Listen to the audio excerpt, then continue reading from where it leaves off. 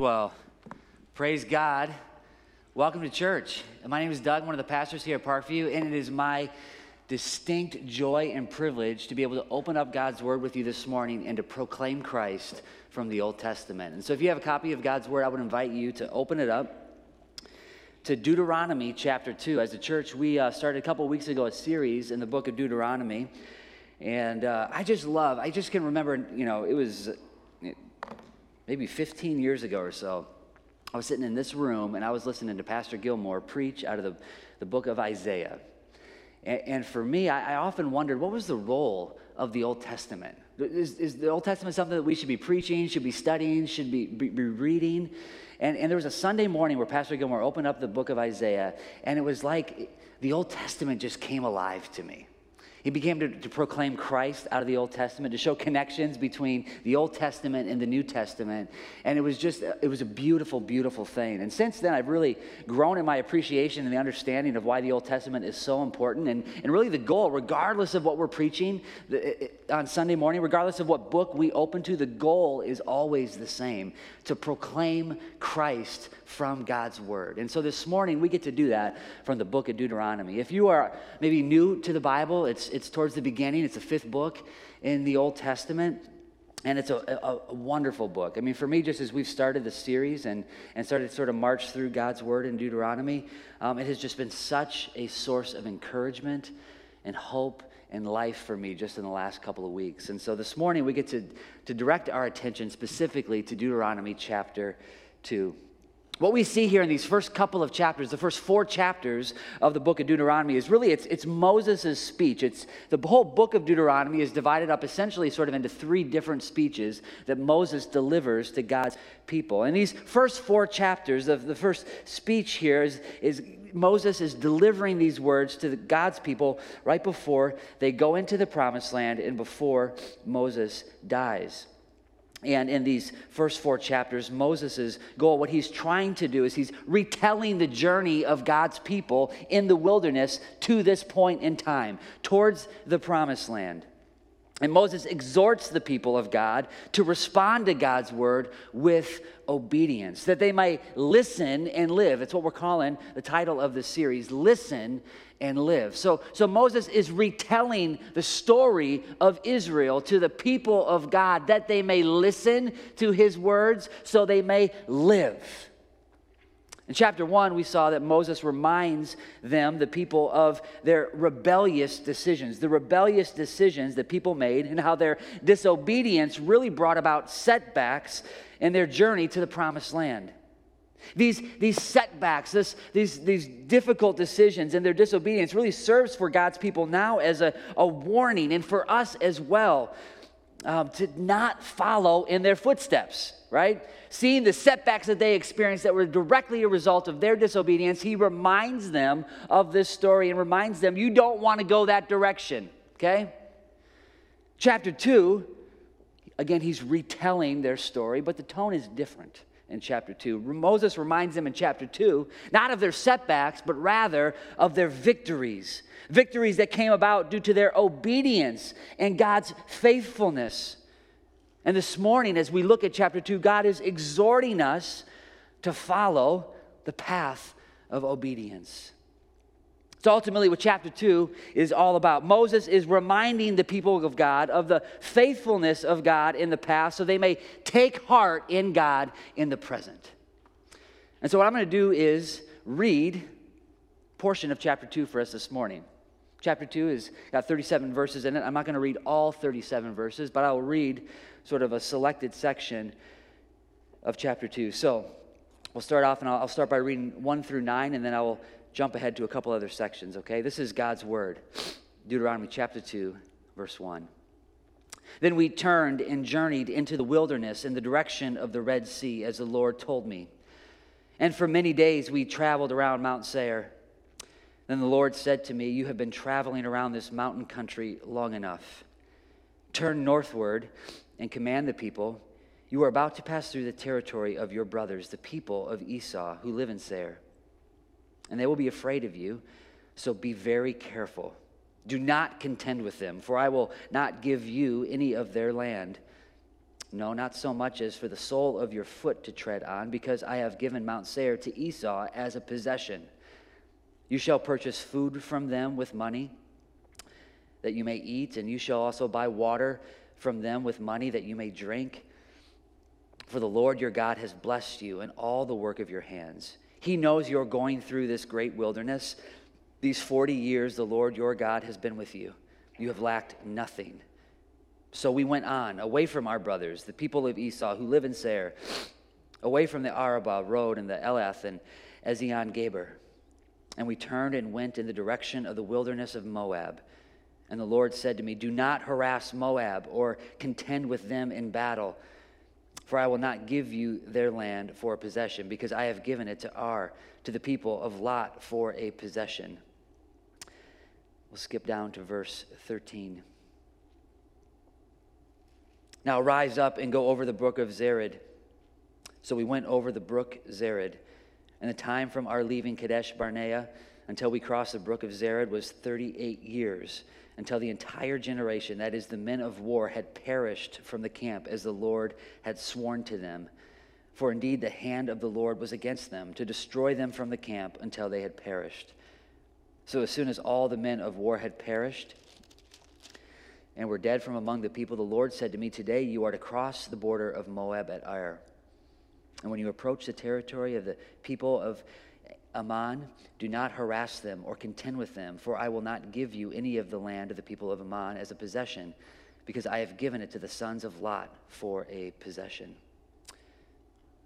Verse 24 and 25. Rise up, set out on your journey, and go over the valley of the Arnon. Behold, I have given into your hand Sihon the Amorite, king of Heshbon, and his land. Begin to take possession and contend with him in battle. This day I will begin to put the dread and fear of you and all the people who are under the whole heaven, who shall hear the report of you and shall tremble and be in anguish because of you. Verse 36 and 37. From Aroer, which is at the edge of the valley of Arnon, and from the city that is in the valley as far as Gilead, there was not a city too high for us. For the Lord our God gave all into our hands. Only to the land of the sons of Ammon you did not draw near, that is, to all the banks of the river of Jabbok and the cities of the hill country, whatever the Lord our God had forbidden us. This is the word of the Lord. Let's pray, church. Father God, we thank you this morning for your word as it comes to us right here and right now, Lord. We thank you that your word is truth. Lord, and we ask that you would now write it onto our hearts, your eternal truth. Lord, that you would use your word now, Father, here in Deuteronomy chapter 2, Lord, to shape us and to form us, to change us as a people, Lord. Lord, I pray that you would use your word this morning in a powerful way to help us be the people that you have called us to be. Lord, we love you. And we ask these things in your holy and precious name. Amen. Well, a little over a week ago, my wife and I maybe made a huge mistake. Is this a safe place? I feel like it's a safe place. You guys look like safe people. Maybe made a huge mistake. We bought a puppy. I know what you're thinking. What are you thinking? Why did you buy a puppy, right? And shortly after we bought the puppy, I was asking myself that same question. What in the world were we thinking? Why did we buy a puppy? And what made me think this question is after we got the puppy, I found myself Googling, how do you get your puppy to obey you? How do you get your puppy to listen and to obey you, right? I'm not an expert at this. I have a hard enough time doing it with my children, let alone my dog, okay? How do I get this little creature to listen to my words and to do what I say? How do I do that? It's a good question. It's a question that most of us should be asking as we approach this text today, that all of us really should be asking about ourselves. In fact, as we consider our relationship to the Lord, it's a question we should wonder, how does God get us to obey? As you read his word, as you open up the Bible, you see the theme of obedience over and over and over again in the scriptures. He's given us a word. He wants us to hear the word and to do his word. How does God bring about the obedience of his people? Well, here in Deuteronomy chapter 2, we will look at this morning one way that the Lord does this. And so the big idea, what we see Moses doing here is he is proclaiming the faithfulness of God to the people of God so that they may respond in obedience to God. Moses, as they stand on the threshold of the promised land, reminds God's people of how the Lord has been faithful to them, even in the wilderness days. In the difficult days of traveling through the wilderness, the Lord has remained faithful to them. And it's this faithfulness that Moses wants to be the motivation for God's people to walk in obedience. And we will see that this truth is not just relevant for the people of Israel several thousand years ago, but it's also relevant for us this morning. That God's faithfulness to us should help us to take steps of obedience to Him. So this morning, we have just 2 points. The first thing we're going to consider is the faithfulness of God. The faithfulness of God. We're told in chapter 1 that the previous generation, after refusing to enter the promised land, was commanded by God to head south toward the Red Sea. The people instead went north. They were quickly defeated by the Amorites. And verse 1 of chapter 2 is essentially a restatement of what God commanded the people to do in chapter 1, verse 40. Verse 1 says, "Then we turned and journeyed into the wilderness in the direction of the Lord, in the direction of the Red Sea, as the Lord told me." This chapter begins by introducing, really for the nation of Israel, what is a second chance for these people. And their return to obedience is the beginning of a more positive tone that will really color the next 2 chapters. God's people are now obeying God's word. And for many days, we traveled around Mount Seir. Verse 14 tells us that these many days as they traveled around Mount Seir actually equaled 38 years. For 38 years, they wandered in the wilderness without a land. And this was a direct consequence of their sin. Their dislocation was the discipline of the Lord brought about by their own disobedience.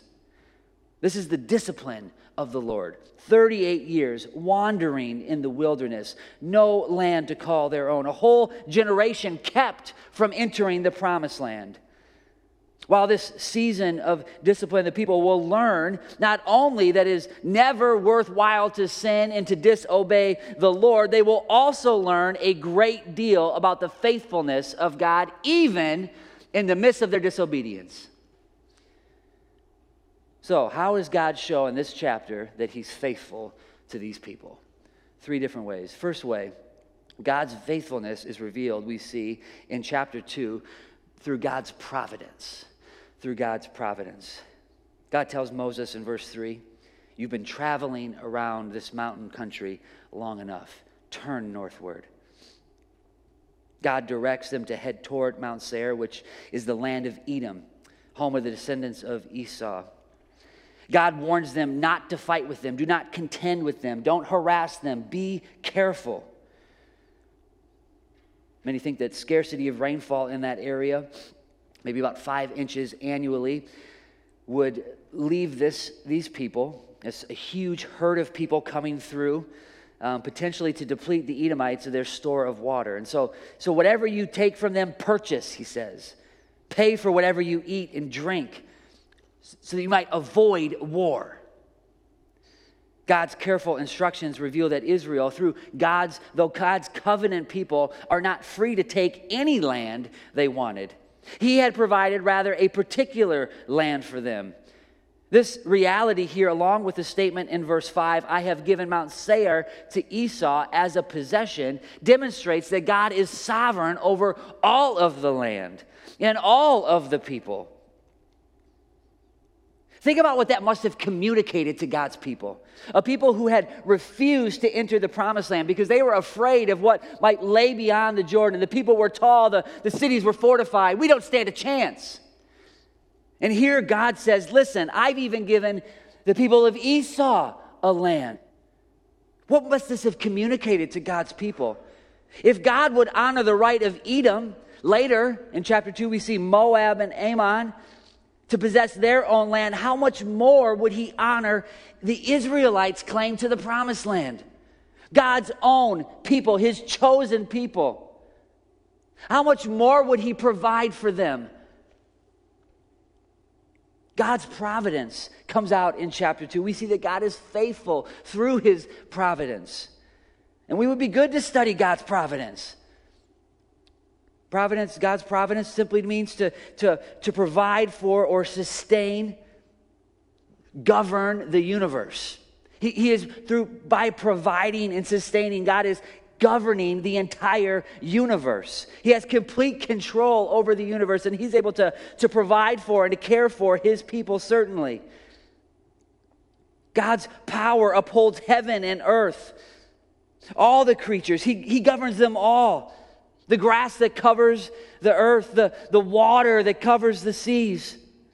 All things come not by chance, but they are brought about by his fatherly hand. This is the Heidelberg Catechism, question number 27. God's providence reveals God's faithfulness to his people.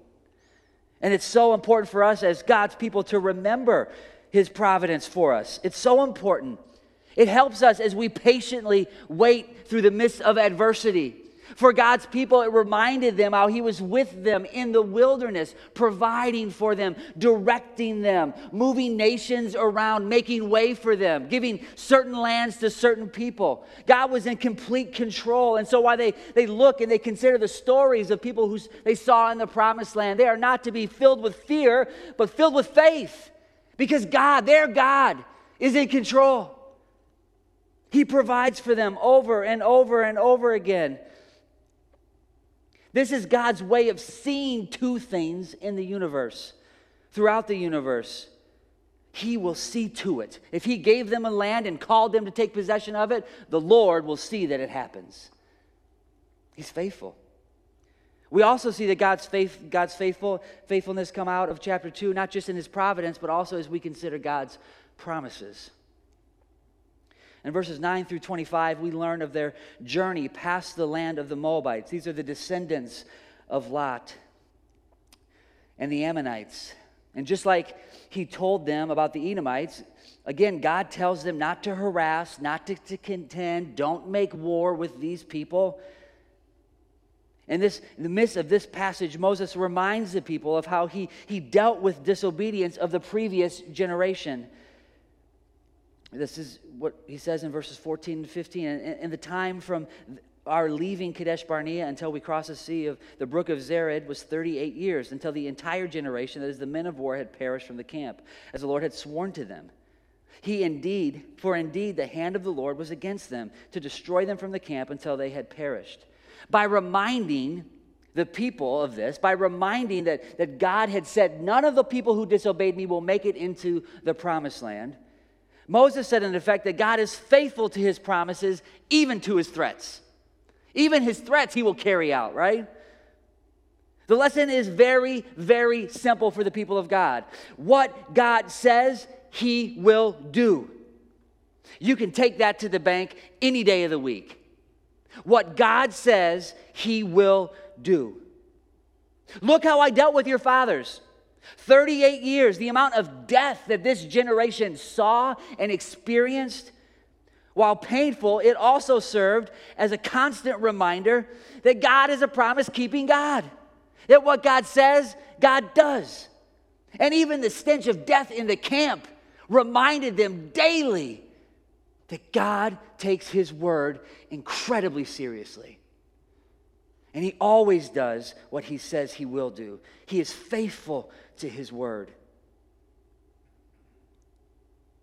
Think about what that truth must have done for these people as they journeyed toward the Jordan, as they head towards the promised land, as they stood there that day and recounted all that they had seen.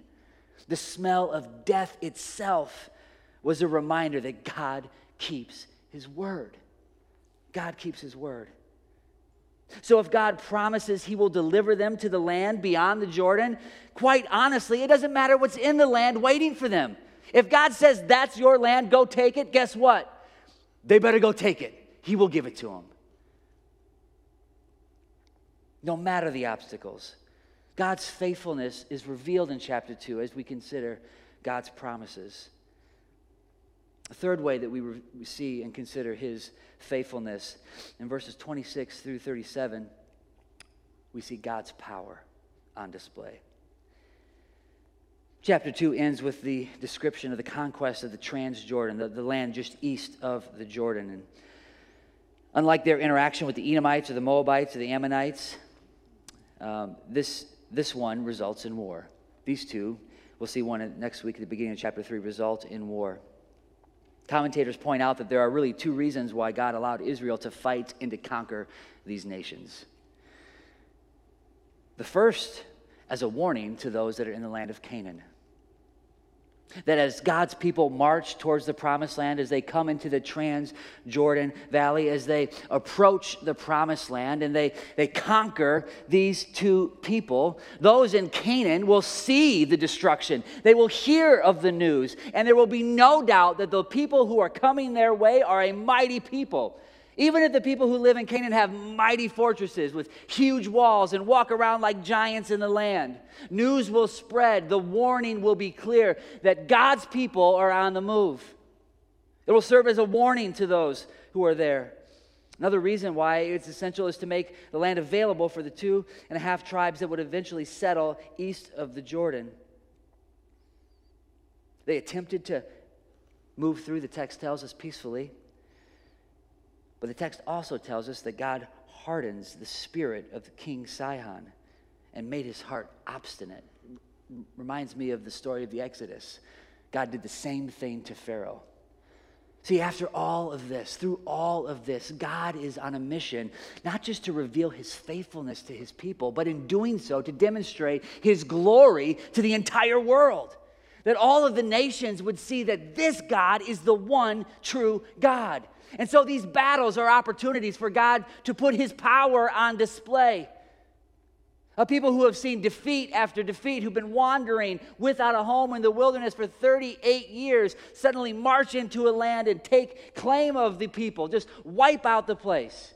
It's God's power that is on display. Clearly they couldn't do it by themselves. They needed some other force, somebody else. God was with his people. And the rest of the world would know it. If God could defeat King Sihon and in chapter 3, Og, then he could certainly give victory over the strongholds of Canaan. In summary, chapter 2 highlights God's faithfulness to a disobedient, undeserving people. And this, my friends, is a recurring theme that we see throughout Scripture. God's persistent redemption of an unworthy, unthankful people. And this isn't just a story of how God redeems his people in the Bible. It certainly is that. It is also a story of how God redeems his people this very day. If you're sitting here this morning thinking to yourself, you don't know my story. You don't know my mess. You don't know the things that I have done. You're right, I don't. What I do know is my story. What I do know is my sin and my filth. And I know that there's nothing in my life, when I consider my sin, there's nothing in my life that's more precious, nothing that's more amazing than the very grace of God, than God's grace. In fact, I would suggest that if you are thinking right now, God's grace is not for me, you're precisely who God's grace is for. See, Deuteronomy chapter 2, just the story that we see here this morning, really, it shows us that this God of the Bible is a God of second chances. We see this not only here in Deuteronomy chapter 2, we see it all throughout Scripture. I mean, Moses' story, Moses is a man who got a second chance, right? He's a man who murdered somebody, yet God used him, called him, he disobeyed him as he was leading God's people. Yet God continued to use him, gave him a second chance. Jonah, you guys are familiar with the story of Jonah in the Old Testament. Jonah, a prophet who fled God's command, but the Lord hunted him down, wouldn't let him go, and used him for his purposes. I mean, we can just go character after character throughout the Bible. We will see that God is a God who gives second chances. I love the story of Peter in John chapter 21.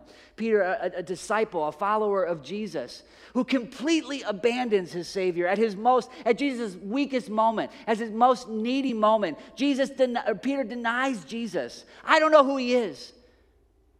Yet after he was crucified and resurrected, Jesus came to Peter and restored Peter. He gave him a second chance. And he said, in spite of your sin, I will use you. You are still the rock who I'm going to build my church on. Go now and feed my sheep. See, the truth is, every single one of us, we are all people who need a second chance. Every single one of us is going to blow it. If we haven't already blown it a million times, we're going to blow it. We are constantly in need of God's grace.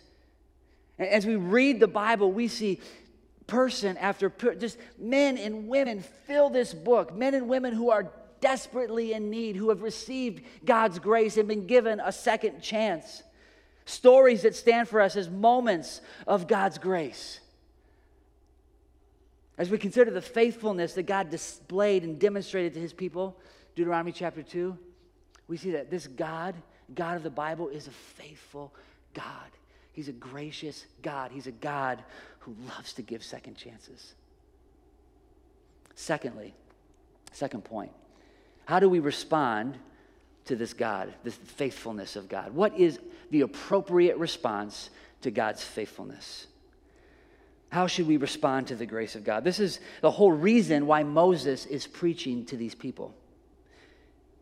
This is what he wants from them. He wants a response. He's telling them all these stories, the way things were, because he wants a response. He wants a particular response from these people. He wants that they would listen to his words so that they may live.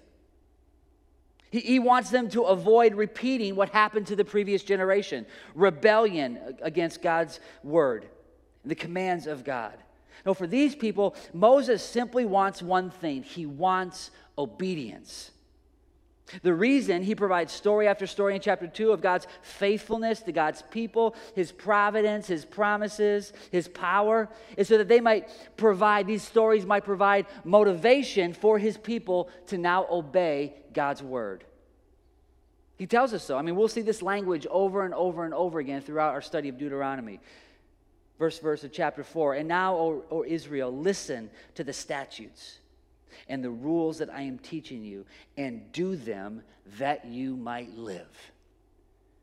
Moses wants God's people to hear God's words and to obey God's commands that they might live well in God's land. That's what he wants for his people. Obedience. In fact, following chapter 4, the second major section of the book essentially is a summary of the law and the consequences of breaking the law. But before Moses gets into summarizing God's law, he reminds God's people of God's grace. In fact, we will see that later, the last 4 chapters of his grace, of this book are chapters that are filled with the grace of God. The commentators of the ESV Study Bible point out that in the whole book of Deuteronomy, the law, the major section of the book, is surrounded on both ends by grace. And keeping the law is a response to grace received and grace anticipated. Folks, this is the message of the gospel.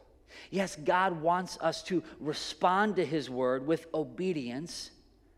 However, we should all recognize that the truth is that none of us have the ability to perfectly obey God's word. And so if you're sitting here today thinking, I know what God's word says and I can't keep all of it, then praise God for the gospel of Jesus Christ. You're in good company, because nobody in here, no matter how much we stand up here and say, obey God's word, the truth is, yes, God wants our obedience, but none of us can perfectly always obey God's law. That's why we need God's grace. The Bible very clearly tells us that none of us are righteous, not even one. That we've all turned aside and none of us are able to fully obey this law. We just can't. It's an impossibility. But the wonderful news of the gospel of Jesus Christ is that where we are unable to obey, God provides a way. He demonstrates his faithfulness to us through the offering of his son Jesus, who fully trusts the Father, who was completely obedient, even to the point of death on the cross. So does God still want obedience to the law? You bet.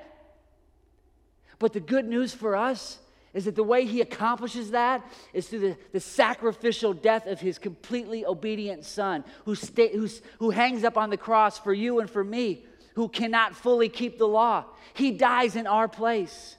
This is the good news of the gospel. He wants us to walk in obedience, absolutely. But he also knows we can't, so he provides a way. His name is Jesus. Because of Jesus, how much more can we appreciate the faithfulness of God?